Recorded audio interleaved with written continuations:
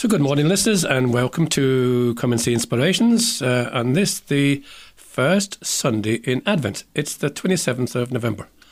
My name is John Keeley, and I know I'm joined each week by Shane Ambrose, who I know is going to wish us all a Happy New Year, liturgical year. Oh, Shane. Good morning, John, and Happy New Year to everyone. Now, before everyone starts thinking these two boys are absolutely lula. Again? Because it is only, after all, the 29th of November. It is the first Sunday of Advent, so it is the start of the liturgical year. It's the start of the liturgical year. And in part two of the program this week, or the podcast this week, we are cheating, myself and John are cheating ever so slightly this week. So we are actually going to share with you two reflections from Bishop Robert Barron from the Word and Fire Institute. He's the Auxiliary Archbishop of Los Angeles. And also with Father Michael Schmitz from the Ascension Presents podcast as well. So what we've done is put a little medley of reflections on Advent for people in the second part of this week's podcast. So that's just ease you into the year, some beautiful thoughts, some lovely reflections, and also to give you a break from myself and John mumbling on and nattering on in the podcast every week. You don't natter and mumble, Shane. But anyway. Oh, of course not. Of course not. We, of course, want to, as usual, welcome our listeners who are housebound. Very important to mention those people who may be struggling or lonely in some way today, and listeners who support us each week in prayer. Our weekly podcast includes interviews on faith topics, inspirational music, and reflection on the Sunday Gospel. All of our podcasts can be heard at comeandseeinspirations.buzzsprout.com. That's just Google Come and See Inspirations and you'll find us there. Our blog for some historical podcasts, sacredspace102.blogspot.com, and also on Spotify, iTunes, and of course on our Facebook page, Come and See Inspirations. You can contact us, if you wish, by texting us on 087 6088 667, just 00353 if you're international, 887 6088 667, or email comeandseeinspirations@gmail.com. Now, Shane, you're going to introduce us to science, but also a little bit on Advent as well, I believe. Yes, so just before I get into that, just to remind people, the coming Thursday, we have the Advent Talks at Knock, and they are available on the Knock Shrine website. And this year, of course, these talks, just to remind people, they are being led by a good friend of the podcast, Father Eamon Conway, and they are looking at the Synod and Synodality, which is being called by Pope Francis. So, as we said, we're into a new liturgical year this year. So we're looking at Advent, and of course, Advent is the great season of waiting, and where the word, the description of the season is the word hope. It's the season of hope. It's not technically a penitential season, not like Lent, but kind of, we associate the color violet or purple with it, but actually, technically, it's more a dark navy blue because it's the color of Mary. Because Advent is very much the season of Mary, because it's very much, of course, linked with her expectancy, her pregnancy, as we obviously head towards the great feast of Christmas. As well as that, then, we also think and reflect about the great personages of Advent: John the Baptist, Isaiah, to a little extent Jeremiah. So these are the great prophets. These are the voices in the wilderness calling out to us and reminding us of the threefold nature of Advent. It is a reminder to us of the coming that came 2,000 years ago with the birth of Christ. It's the reminder to us that we are called to bring Christ back into our hearts at this moment in time. So the Advent waiting for us to turn back to Christ, the conversion, the metanoia, the conversion back to Christ. And then the third one, of course, is Christ that will come, the future, the end of time, the end of days. And we'll touch on that topic a bit more in part 3 of the podcast, because it links very much into this week's gospel. So that's just, I suppose, just a brief few words on Advent. So then in terms of liturgical odds and ends this week, so between now and the 16th of December, so we celebrate the Advent season and we can commemorate our saints, and we remember our saints as we usually do. For the 17th of December through to the 24th, it's what's called proper to the season. So the saints take kind of a back seat. Now, we still remember them, but they do take a bit of a back seat between the 17th to the 24th of December. So this week, the first, as today is the 28th, the 28th of November. So it's the first Sunday of Advent, as we said. And so Monday the 29th is the feast day of St. Brendan of Birr on the calendar. Now, I hadn't heard of this guy too often. We've brought him up once or twice before. We don't know a whole lot about him. He was a friend and brother monk with St. Brendan the Navigator, and he was a spiritual student of St. Finian. And he founded the monastery at Birr in Offaly around 540 AD and served as its abbot. And he was a friend and advisor as well of St. Columba. So very much connected with the great saints of Irish history. So that's St. Brendan of Birr, and he's known as one of the 12 apostles of Ireland. And we celebrate his feast day on the 29th of November. And the 6th of January is the feast of the 12 apostles of Ireland. So little Christmas Epiphany as well. So then the 30th of November, of course, is a big red letter day because it's the feast of St. Andrew the Apostle. And one of the reasons we mark out Andrew's feast day in particular is because Andrew is the patron of the ecumenical patriarch in Constantinople, which is now modern-day Istanbul. So it's a very important day for ecumenical relations between the various churches. So usually on the 30th of November, the Holy Father will dispatch representatives to attend the Divine Liturgy to celebrate the feast day at the Faner in Istanbul. And then they return the favour on the 30th of June when they come to celebrate the feast of St. Peter and Paul in Rome, generally at the Vatican. But anyway, Andrew was from Bethsaida and was a disciple, of course, of John the Baptist when he was called by Jesus. And of course, it was Andrew that brought Peter to Jesus because they were brothers. He's said to have suffered martyrdom by crucifixion on the 30th of November. So that's why we celebrate the feast day as we celebrate it. And he's the patron saint of Scotland, obviously, because the Psalter, we associate St. Andrew's Cross very much with Scotland. Also with Russia, and so one of the numerous patron saints of Russia. And he's also patron saint of fishermen. So that's St. Andrew, whose feast day we celebrate on the 30th of November. So moving into December, my goodness, that came around so quick. So the 1st of December. Now, it's interesting. The 1st of December, and I looked it up on my calendars online, I came across a guy, Charles de Foucauld. Now, I brought this man up before in terms of saints. Now, this guy, he was French. He was born to aristocratic family. He was orphaned by the age of 6. He was raised by their grandfather. He was part of the French military. He served in Algeria, and he was discharged from his conduct. And then he was an explorer in North Africa, exploring Morocco and Algeria and Tunisia, often at great risk to his own personal life. And then he returned to Paris, and then he became a pilgrim to the Holy Land in 1888. And then in 1890, he joined the Trappists, and he went to their monastery, one of their monasteries in Syria. But he was later released from his vows, and he became kind of a wandering hermit. That's not a contradiction in terms. Multiple pilgrimages to the Holy Land, and he was ordained in 1901, and he moved to the Oran region near Morocco and founded an order there to establish Morocco. And he also started buying slaves to free them. And he began very much evangelizing the local tribes in that part of the Sahara. He was caught up in the middle of combat between French forces and Arab insurrectionists and was killed in 1916 by a 15-year-old bandit, unfortunately. But what's interesting about him, John, is he's technically not a saint. He's not going to be canonized until next year. He's been canonized on the 15th of May, 2022 by Pope Francis. That's the date that's been set for his canonization.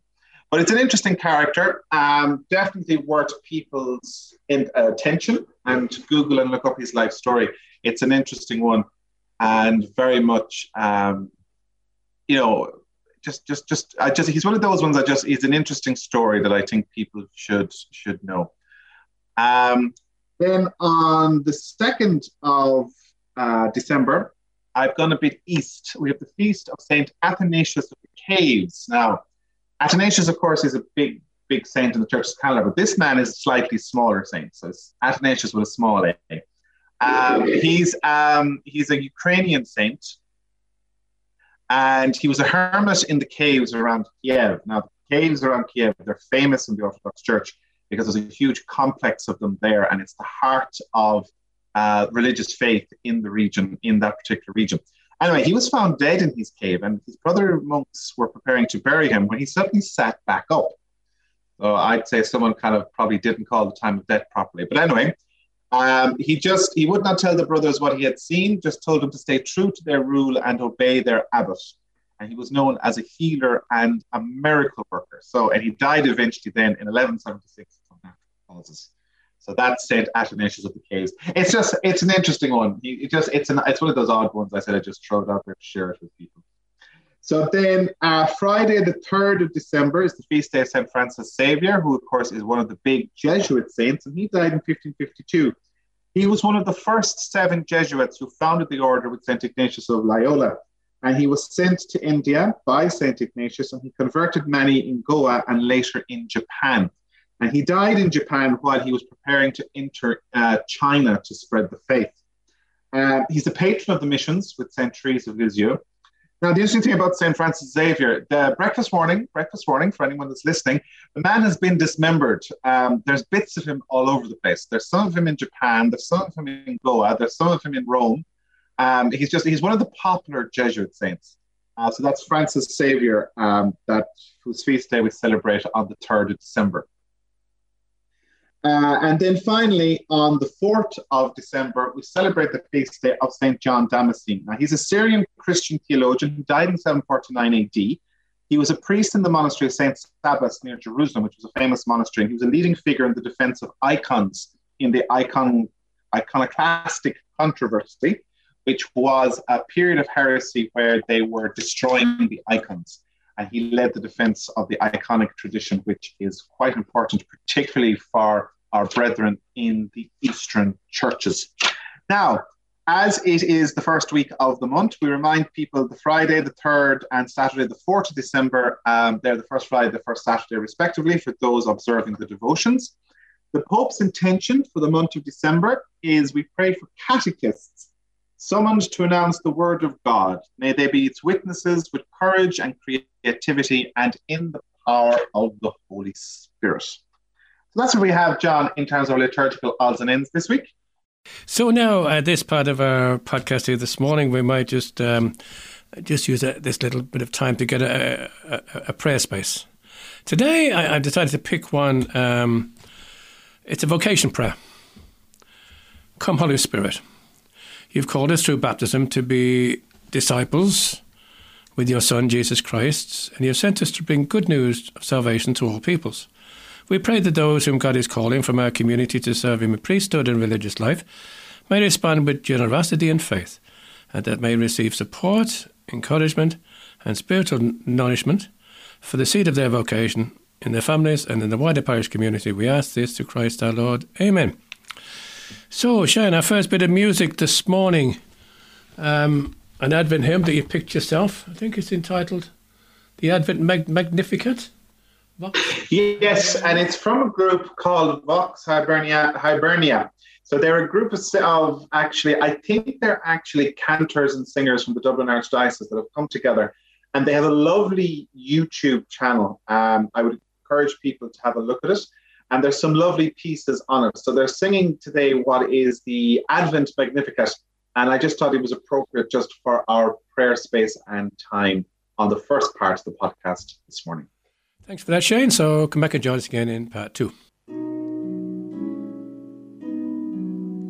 Rejoice, rejoice, blessed Mary, rejoice. May joy fill your heart. For you have found great favor with God, and you shall bear a son. Alleluia. Alleluia.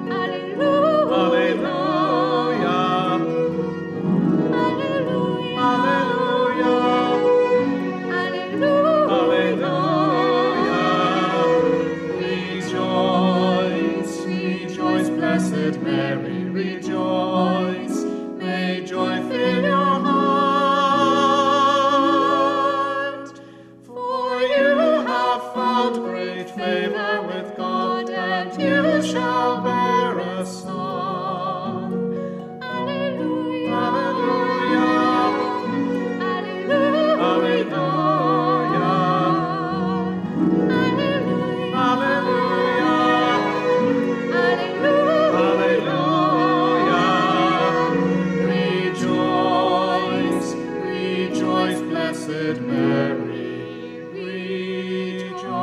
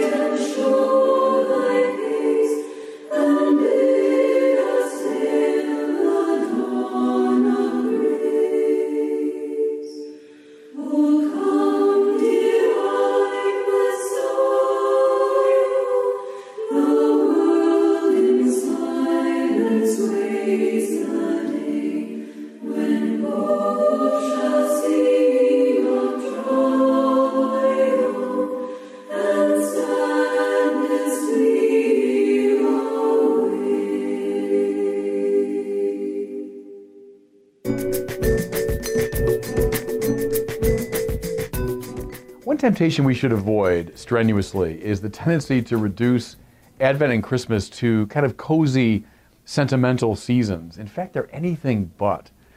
I would say Advent really is a kind of preparation for a revolution. If you look at the liturgical readings for this season, and they're about Isaiah, Mary, John the Baptist, they're crackling with energy and with electricity and excitement. They're not cozy at all. They're revolutionary. And we get this, I think, when we go back to the time when these were written and we see what properly revolutionary message they're meant to convey. Look, for example, at the readings from the prophet Isaiah, which we use throughout Advent. They deal especially with the return of the Israelites from exile in Babylon. This was a very important event for ancient Israel because the loss of Jerusalem, the destruction of it, was such a calamity, a disaster. So it was in the year 587 BC that the Babylonians came, destroyed Jerusalem, burned the temple to the ground, and carried the best and brightest off into exile. I've said before, it's like September 11th times 1,000. We give you a sense of what that meant for ancient Israel. And I would say especially the destruction of the temple. Not only was this a political defeat, not only was their capital city destroyed, but God's dwelling place on earth was destroyed. The temple was much more than a shrine to Yahweh. It was Yahweh's home. It's where he lived. It's his throne on earth. And therefore it poses a terrible theological dilemma. How could the Lord and creator of the whole world be defeated? So, when the exiles about 75 years later return, the prophet reads that as a great victory. The king of Israel, Yahweh, has proven himself stronger than the king of Babylon. And this calls to mind as well an earlier victory, namely Yahweh's victory over Pharaoh, the king of Egypt, when he leads the Israelites out of captivity. Same idea, tyrannical king, oppressive king, and now Yahweh leads his people out. That's the lens through which Isaiah reads Israelite history, especially the return from exile. Now, after the return, Israel was oppressed again. So the Greeks come in, and then the Romans come in. And so, from the heart of the nation comes this great cry. How long, O Lord? Lord, when will you again show the might of your arms? Well, about 500 years after the exile, there appears in the Judean desert this alarming figure, dressed in animal skins and eating locusts and wild honey. John the Baptist, what's his message? He hearkens right back to Isaiah. I'm the voice of one crying in the wilderness, prepare a way for the Lord. Now see what he means. Don't overly spiritualize it at first. He's going right back to that Isaiah idea of prepare a highway for the return of the exiles, at the front of which will be Yahweh, the King of Israel, leading his people back. So here's John the Baptist now who's saying, it's happening. The definitive victory of Yahweh is about to happen. And so prepare a highway for our God. That's his message. Whom does he point to? So I must decrease, he must increase. He points to this young Galilean rabbi whose message is very simple, unambiguous, and against the backdrop of what I've been saying, luminously clear. What does he say? The kingdom of God is at hand. Again, don't spiritualize that right away. Don't interiorize it. See it against the backdrop of what I've been describing. The kingdom of God's at hand. Jesus now is saying, in me, in my own person, Yahweh is emerging definitively and victoriously as king. He has come now to rule the world. He supplants the kings of the world. That's the claim being made. And now, watch as the Gospels unfold. What do they show us? They show us in 1,000 different ways what it looks like when Yahweh is king. Jesus engages in open table fellowship, inviting the insiders, the outsiders, the healthy, the sick, the acceptable, the unacceptable. Who is he? But he's Yahweh now, the king, gathering in his tribes. What else does he do? He forgives sins, right? To the paralyzed man, my son, your sins are forgiven. Calling in from exile those who had been estranged through sin. Love, compassion, peace, nonviolence. He's exemplifying in his own person what it looks like for Yahweh to be the king. Now what happens to him? Well, the powers of the world are always invested in selfishness, violence, hatred. And so of course they come after him. finally lynching him in the Roman style, putting him on a cross. Now here's the hinge of the whole thing. Here's where the momentum of the Bible is heading. But Yahweh raised him from the dead. Jesus comes back from the dead, convincing those who saw him that he is indeed Yahweh the King. He is indeed what John the Baptist said he was. Prepare a highway for the Lord, for the return of the King. Vindicating what he himself said. The kingdom of God is at hand. Now, as he comes back, risen from the dead, he shows himself to be the victorious King of Israel. And so we see the first Christians consistently said about the risen Jesus, Jesus is Lord. Jesus Kyrios. Again, don't spiritualize it, but see it against this backdrop. Jesus Christ is the Lord. He's the Davidic king. That's how Jews would have heard that. He's the Davidic king who has definitively come to rule Israel and therefore to rule the world. But also see that in a Roman sense. So as Paul announced that message, it's going out to the Roman world. Because the watchword of the time was Kaiser Kyrios. Caesar is the Lord. And Paul's saying, no, Jesus is Lord. Jesus is the God of Israel, victorious over the kings of the world. Here's something else now. It's from the second Sunday of Advent in the Catholic liturgical readings. We read from the very beginning of the Gospel of Mark. Mark was a companion of Peter who had come probably from Palestine with Peter to Rome. And he was a friend of Paul. If the Acts of the Apostles is right, he was a friend of Paul. He knew both these men, these first great evangelists. Both of whom were killed in the Nero persecution around the year 65. Mark writes his gospel, they think around 70, so a few years after Peter and Paul have died. What does he say? The opening line is, the beginning of the good news of Jesus Christ, the Son of God. Now we'd probably just brush past all that language, like, yeah, it's kind of pious boilerplate. Every one of those words is a provocation. The beginning of the good news, and the Greek there is euangelion, good tidings, glad news. It was used by the Roman emperor when he won a victory. He'd send literally evangelists out ahead of him carrying the good news that Caesar's won. Mark is being typically and consciously provocative when he says, I've got the good news, the euangelion. It's not about Caesar, it's about someone whom Caesar killed and whom God raised from the dead. Here's the one who has the real imperial victory. He calls him, of course, Jesus Christ. It's just the Greek version of Yeshua Mashiach. Mashiach means the anointed one. Who was the anointed one par excellence? It was David, David the king, David the victorious king. Here is Yeshua now. Jesus is the true David, the real ruler. And see, by extension, it's not the Roman emperor who matters that much. It's now this King of Israel. And then just to rub it in, I always find this wonderful and kind of amusing. At the end of that line, he says, and he's the Huios tou Theou, which is Greek for Son of God. We say, well, yeah, he's Son of God, of course. But see, in those days, that was a very provocative remark to make because Huios tou Theou was a Roman imperial title. The emperor was the Son of God, because Julius Caesar had been declared a god, and therefore Augustus, his adopted son, was the Huios tou Theou, the Son of God. And then the emperors took that title. It was a sign of their quasi-divine status. What's Mark saying now? With almost he has like a little wink or a little provocative smile. He's not the Huios tou Theou. This Jesus is the Son of God. It is a supplanting of the Roman emperor.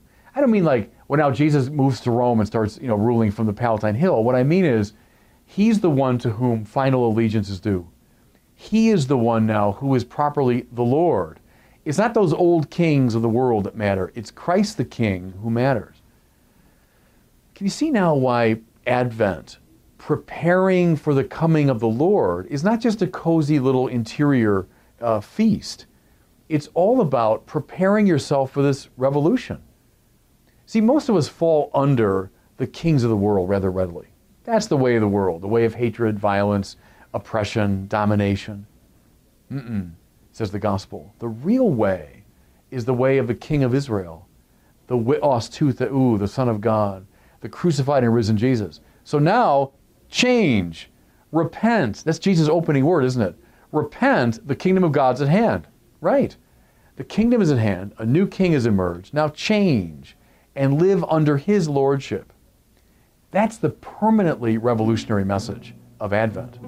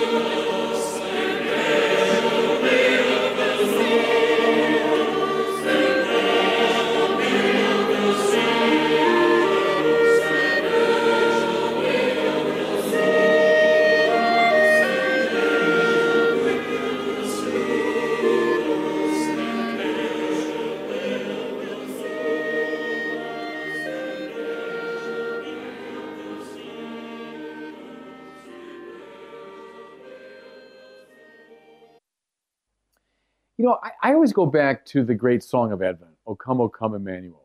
We sing it all the time. We love the melody. We all sing it. But I wonder how often we attend to the words, right? O come, Emmanuel, and ransom captive Israel that mourns in lonely exile until the Son of God appears.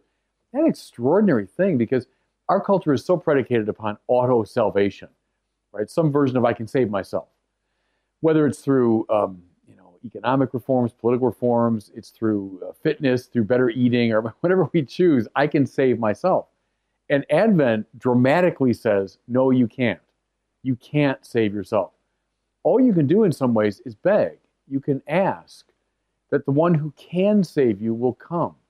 So I like the fact that it's permanently disorienting, Advent. It throws us off our usual expectation of self-sufficiency and self-salvation. You got to feel like a captive to get Advent. See how I'm driving it? You have to know. I love about the 12-step programs that they compel you to admit your helplessness. You have to turn your life over to a higher power because you can't save yourself. You know you're in this addictive pattern and you can't lift yourself up out of it. Well, all sin is an addictive pattern, really. And we should have the same sensibility that we can't lift ourselves up out of it. We have to admit our helplessness and turn our lives over to a higher power. Man, is that difficult, but see, finally liberating, how liberating that is. You say, I'm going to allow Christ to work in me. That's what he wants. You know, like in St. John of the Cross, for example, I read a scholar recently who said the whole thing can be summed up as clearing the landing area so that God's helicopter can land. That's all he wants. He wants to land in your life, but there's all this stuff, and we have to just clear a landing space for him.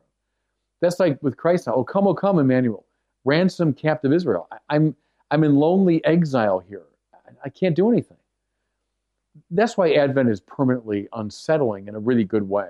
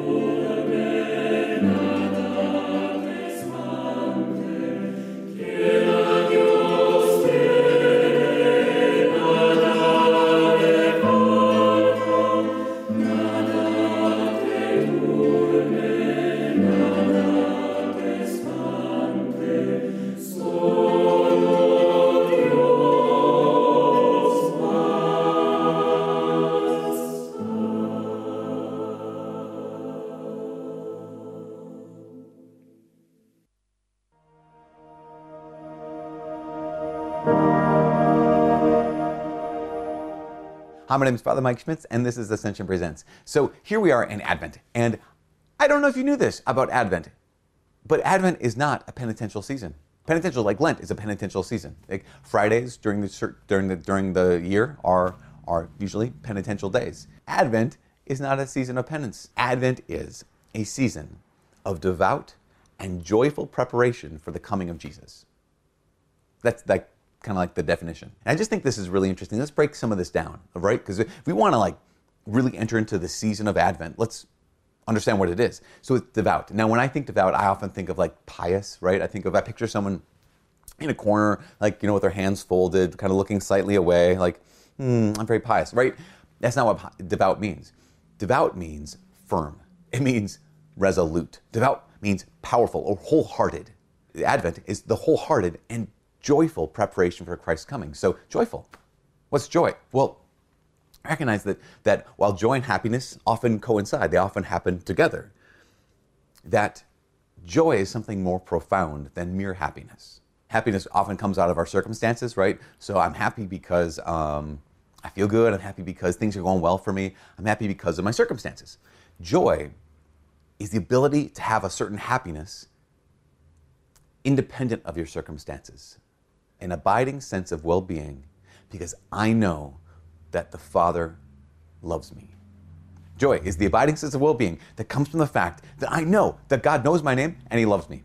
So when you want to have joy, not dependent on your circumstances, not dependent on are things going well or poorly. Joy is a choice because it's choosing to remember, I'm going to choose to live with that abiding sense that I know the Father knows me and the Father loves me. And because of that, my circumstances can be awful and I can still have joy. My circumstances can be painful and I can still have joy. I can still choose this because I will choose to abide in His love. I will choose to abide in the absolute certain possession of Him. So, Advent is the wholehearted and joyful preparation for Christ's coming. Now, here's the interesting part, I think. The other part's interesting too, but this is also interesting. Preparation for Christ's coming. I often default back to this idea that, preparation for Christmas. So if you have a good Advent, you're going to have a good Christmas. I want to have a great Christmas, so I want to have a great Advent. No. Yes, at Christmas, we celebrate the fact that Christ has come into this world. Absolutely, of course we celebrate that. But we also celebrate and prepare for the fact that we know He's going to come again. That we know that Jesus is going to come again. And so, yeah, we want to prepare to be able to celebrate, to worship Him well at Christmas. That's 100% great. But the goal of Advent is not to have a Merry, Merry Christmas. The goal of Advent ultimately is to be able to worship Him well and celebrate the fact that He came into this world well, but also to prepare for His second coming. Now, those are the two kind of major arrivals of Christ. His past coming at the original Christmas and His future coming at the end of time. But the great saints have talked about this intermediary arrival of Christ, this intermediary coming of Jesus into our lives. That's when He comes to us. Whenever we pray, whenever we open up His Word, He's present. Whenever we gather in His name, He's present with us. Whenever we're in the presence of the Eucharist, we're in the presence of Him. So there's also this intermediary coming of Jesus into our lives. Here's my question. If Advent is the wholehearted and joyful preparation for the coming of Jesus into our lives, if Jesus showed up in your life, would there be any room for Him? Let's think about that. If Jesus showed up in your life today, not like at Christmas time where everyone knows, He was born in a stable, so I want Him to have room in my life. Today, in your schedule, if Jesus wanted some more space, if He wanted some more room in your life, would He have room in your life? And I think that's one of the reasons why people are critics of Advent and they say, we listen to too much Christmas music during Advent and too much Christmas parties during Advent and too much Christmas food during Advent and too much Christmas drinks during Advent. You know why? It's not because those things are bad. In fact, if you do a little bit of those things all throughout Advent, I think that helps me prepare. It helps me prepare. It helps me get into the mood, right? To have a party here or some little, taste of the food here, to have some Christmas music there. Those things are good. But the problem is we end up not using this phenomenal word that we should get used to and use all throughout our lives, but especially in Advent. And that word is no. When you were a kid, they didn't have 24-hour Christmas music playing everywhere you go.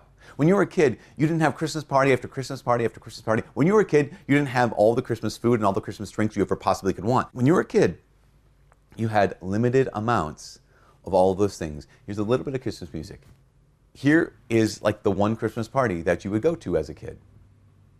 But as adults, we have all these options and we just have forgotten how to say no. But it's saying no that gives Christ space. It gives him room to enter into our lives. This Advent, even though it's not a penitential season, I invite all of us, including myself, to exercise no. Here's some good music, great, and then no. Here's that Christmas movie I love, great, and then after it's done, I don't watch the next 12 of them. Here's some parties, you know what, maybe just this one or just this two. I need to say no more so that I can say yes more to Jesus. For all of us here at Ascension Presents, my name is Father Mike. God bless.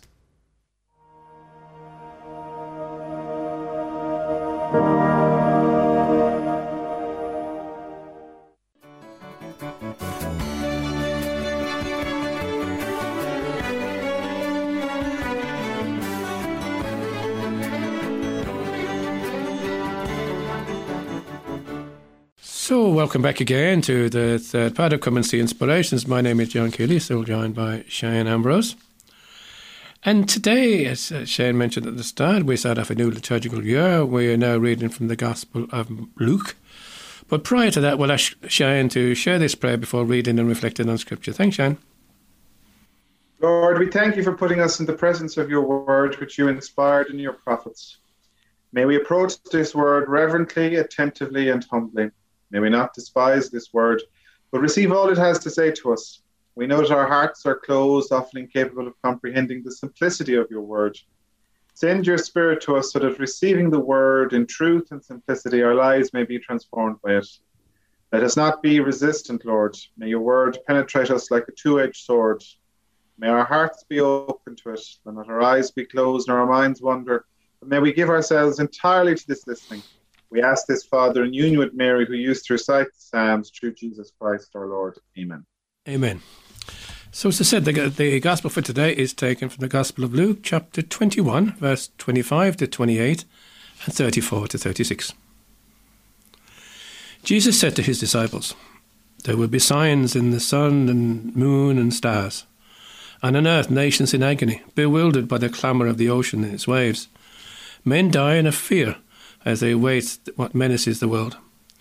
For the powers of heaven will be shaken, and then they will see the Son of Man coming in a cloud with power and great glory. When these things begin to take place, stand erect, hold your head high, because your liberation is near at hand. Watch yourselves, or your hearts will be coarsened with debauchery and drunkenness, and the cares of life. And that day will be sprung on you suddenly, like a trap, for it will come down on every living man on the face of the earth. Stay awake, praying at all times, for the strength to survive all that is going to happen, and to stand with confidence before the Son of Man." That's the Gospel for the first Sunday in Advent. Shane, you want to share a thought with us, please? Yeah, so it'll be fairly brief this week, if John and Shane can do brief. So, okay, there's two things. First of all, of course, as we said at the top of the podcast, is the idea that Advent, there's a number of Advents that we're celebrating. There's the Advent of the past, which is the event of the Incarnation and the birth of Christ 2,000 years ago. There's the Advent of the present, which is the ask that we turn back to Christ and invite him into our hearts. We are the innkeepers who decide whether there's room for him in our hearts. And then there's the Advent of tomorrow, or of the future, which is the second coming, the return of Christ. And it links in, of course, with what we were talking about last week and the week before, with the end of the church's liturgical year, and the focus on that event that we say, we profess every Sunday in the Creed, that Christ will come again to judge the living and the dead. And this Sunday's gospel links to that third meaning of Advent. It's Luke's account of what Jesus said in relation to these things. And I suppose there was a couple of things that jumped out at me. I suppose when we do Lectio, one of the things that we're encouraged to do is to see what word or phrase is it in the text that jumps out at you, that speaks to you, that you feel that you should dialogue and meditate on as you read through your piece of scripture. And of course, as we say to people, it's something you should read a number of times. You should pause with it. You should ruminate over it almost and see what it is that this word, which although coming from 2,000 years ago, we believe as Christians still speaks to us today. And I suppose there was a couple of lines that jumped out at me. First was the line, your liberation is near at hand. So when all of these things kick off, your liberation is near at hand is the promise that Jesus gave. And for me, that was an interesting way of looking at it, because we can get caught up in this whole idea of the end of the world and apocalypse from films. And, look at the world that we're living at the moment with COVID and different countries at war and kind of the retreat of democracy and all the rest of it. And you think to yourself, my God, what is actually happening? But Jesus makes the point that whenever this will happen, because we know neither the hour nor the time, it's a sign our liberation is near at hand. It's an unusual way of thinking about it. Our liberation, our freedom. We are going to be freed up from the burdens that we carry sometimes. And that's kind of a question to ask ourselves, what is it that burdens us as we start this new liturgical year? What are the things that we need to say, Maranatha, come Lord, liberate me from? That's the first thought that struck me this week, reflecting on the gospel. The second one it was that expression, hearts coarsened with debauchery and drunkenness and the cares of life. And that struck me in two ways, because sometimes, within the Christian community, we can take a little bit of them and us approach, and especially those that perhaps are no longer as active in the community of faith.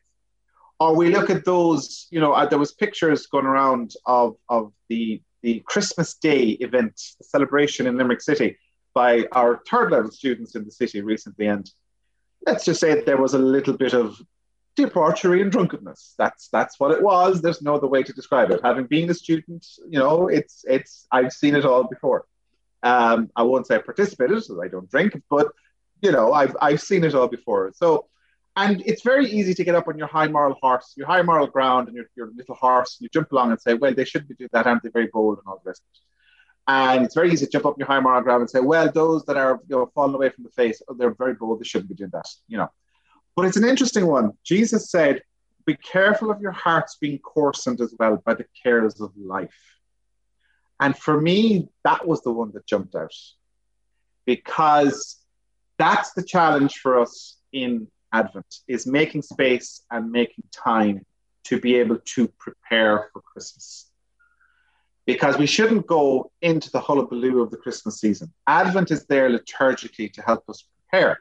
Now, the interesting thing about it is, if you were Orthodox, Eastern Orthodox, you would be fasting for 6 weeks. Advent isn't 4 weeks, it's 6. And it is a penitential season, and you would be fasting. If you're like us, we're Western Latin Rite Catholics, it's a period of waiting and preparation and hope. It's not that severe, but you still need to make the time, and we still need to make the effort, because we can, without realizing it, we'll end up in a situation where our hearts are coarsened by the cares of life. And I think it would be fair to say the cares of life have weighed on us so much over the last 2 years in the situation that we've lived. And that worry that we're carrying all the time, even though we don't know it, living on our nerves, living on our adrenaline, probably a lot of people waiting every day. What are the numbers? I've given up following the numbers because it was stressing me out. I said that it's there, And I suppose that question for us, what is it that's kind of getting in our way of our commitment to Christ? And, so it's something to ask ourselves. What way has our heart been coarsened? And when we speak about the heart being coarsened, it becomes, when something's coarsened, it becomes thick, becomes unyielding, it becomes immovable. And that is the question for us in terms of the hearts that should be open to welcome Christ. Watch yourself. That was the great expression. The other expression that jumped out, stay awake, watch yourselves, praying at all times. This day will be sprung on you suddenly. And there's a huge element of that as well in terms of faith. We can plod along a little, we do the same thing. We might be going to chapel, we might be saying our prayers, we might be doing our rosary, and it becomes routine and it loses its impact. It loses its freshness. It loses its hope. And something, I suppose, that gospel speaks to us this week is that need to return to prayer, raising up our hearts, our minds and hearts to God. Kind of that conversation, heart to heart, as John Henry Newman often referred to it. And Teresa of Avila is the same. And for me, that's what this gospel calls us to this Sunday. It's very much an appropriate gospel for Advent, and asking ourselves, where are we tuning in to the God that is coming to us? Coming and knocking on the doors of our hearts, asking us, are we the innkeepers that are going to let him in? And, it's interesting. We've picked numerous pieces of music over Advent. And on the podcast, John and I, we have a strong tradition that Advent must be Advent. And it has its own season, its own rhyme and reasons and rhythms, and its own particular music. So as you join with us in Advent over this week and over the next couple of weeks, pay attention to the music as well, because it is the music of the season of Advent. O come, divine Messiah. O come, divine Messiah. That is our prayer during the Advent season.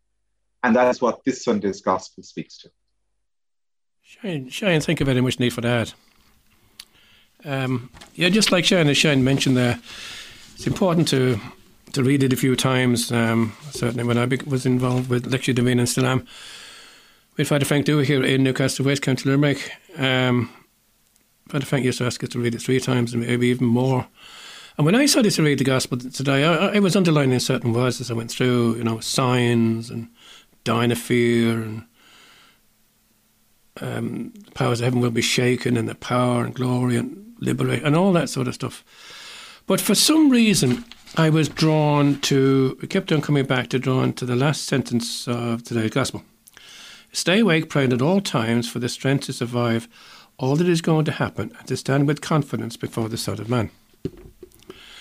Staying awake and praying at all times doesn't necessarily mean, as far as I'm concerned, saying prayers. But it would mean prayerfulness, listening to God speaking at all times. And recently I came across a lovely piece that really sums this up from Father Sylvester O'Flynn. Father Sylvester says, Radio God broadcasts daily on many wavelengths through our experience of life, scripture, nature, people we meet, things we hear, our favourite symbols and so on. But we can all too easily settle for a lifestyle in which we rarely, if ever, switch on our receivers, really making the effort to tune in to the wave band where the eternal God intersects our road of hours and days. Obviously, if you listen to every and any station except Radio God, then prayer will not even begin for us. The very least we must do is to create a space in our time and in our minds for God, and then learn which is the wavelength on which we can best listen to Him. Maybe that sums up for me Advent. It's waiting, it's preparing, it's listening especially. It's just staying there and just seeing what the Lord is trying to say to us. It doesn't always seem very obvious from time to time, but I think patience is maybe required. God always makes the first move, and all we have to do is to tune in. So when we do that, God will give us the strength to survive, and that's going to happen, and to stand with confidence before the Son of Man. So that's the gospel reflection by myself and Shane this week. Thanks a lot, listeners, for staying with us for this podcast. And our final piece of music this morning, Shane decided, beautiful piece of music, Advent music again maybe, to start off with, Christ Be Our Light. So until next week, from myself and Shane, thanks again for listening to us. Enjoy Advent. Take it easy. Be easy on yourself. But give a lot of time to Radio God. In the meantime, take care. God bless. We'll speak to you again next week. Bye now.